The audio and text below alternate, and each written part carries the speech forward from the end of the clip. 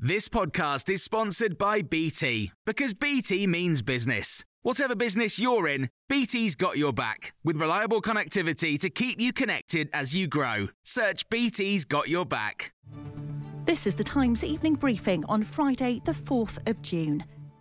2 police forces have agreed to pay damages to 601 people for a cover-up following the Hillsborough disaster in 1989. The South Yorkshire and West Midlands forces agreed the settlement despite always denying there had been a cover-up. The payouts are for the psychological damage done by what lawyers call a deliberate, orchestrated and thoroughly dishonest investigation. Nia Williams is a partner at Saunders Law, which represented 219 of the claimants, and says the money won't compensate for false accusations that fans were to blame for what happens.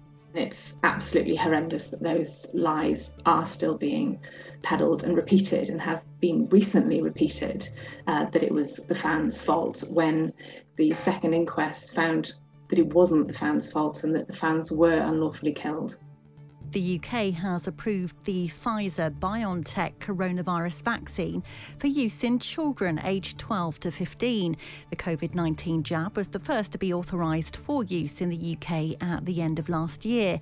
The MHRA says it's up to the country's Joint Committee on Vaccination and Immunisation to decide whether to inoculate this age group as part of the rollout plan. The reproduction rate of coronavirus, known as the R number, is between 1 and 1.2 in England. That's a very slight rise on last week. The president of Portugal's National Health Council has told Times Radio it's difficult to understand why Portugal has been removed from the UK green list for international travel. Enrique Barros says case numbers in popular areas like the Algarve are very low.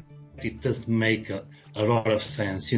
When people is traveling from a country to another country, that there is a sort of a shared risk. And the shared risk with Portugal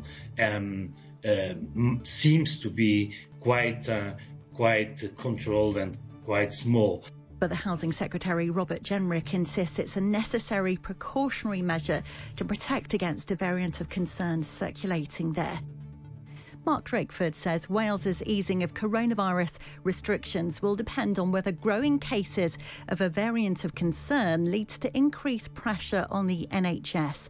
The First Minister has warned there are 97 cases now known as the Delta variant in Wales.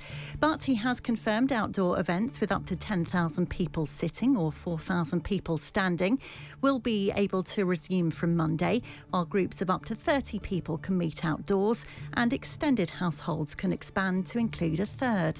The Cabinet's conclusion, based on the advice we have received, is that we have the headroom to move into Alert Level 1 as from Monday of next week. But we will do this in a phased way, focusing on relaxing restrictions around outdoor events and activities first. You can hear more on these stories throughout the day on Times Radio.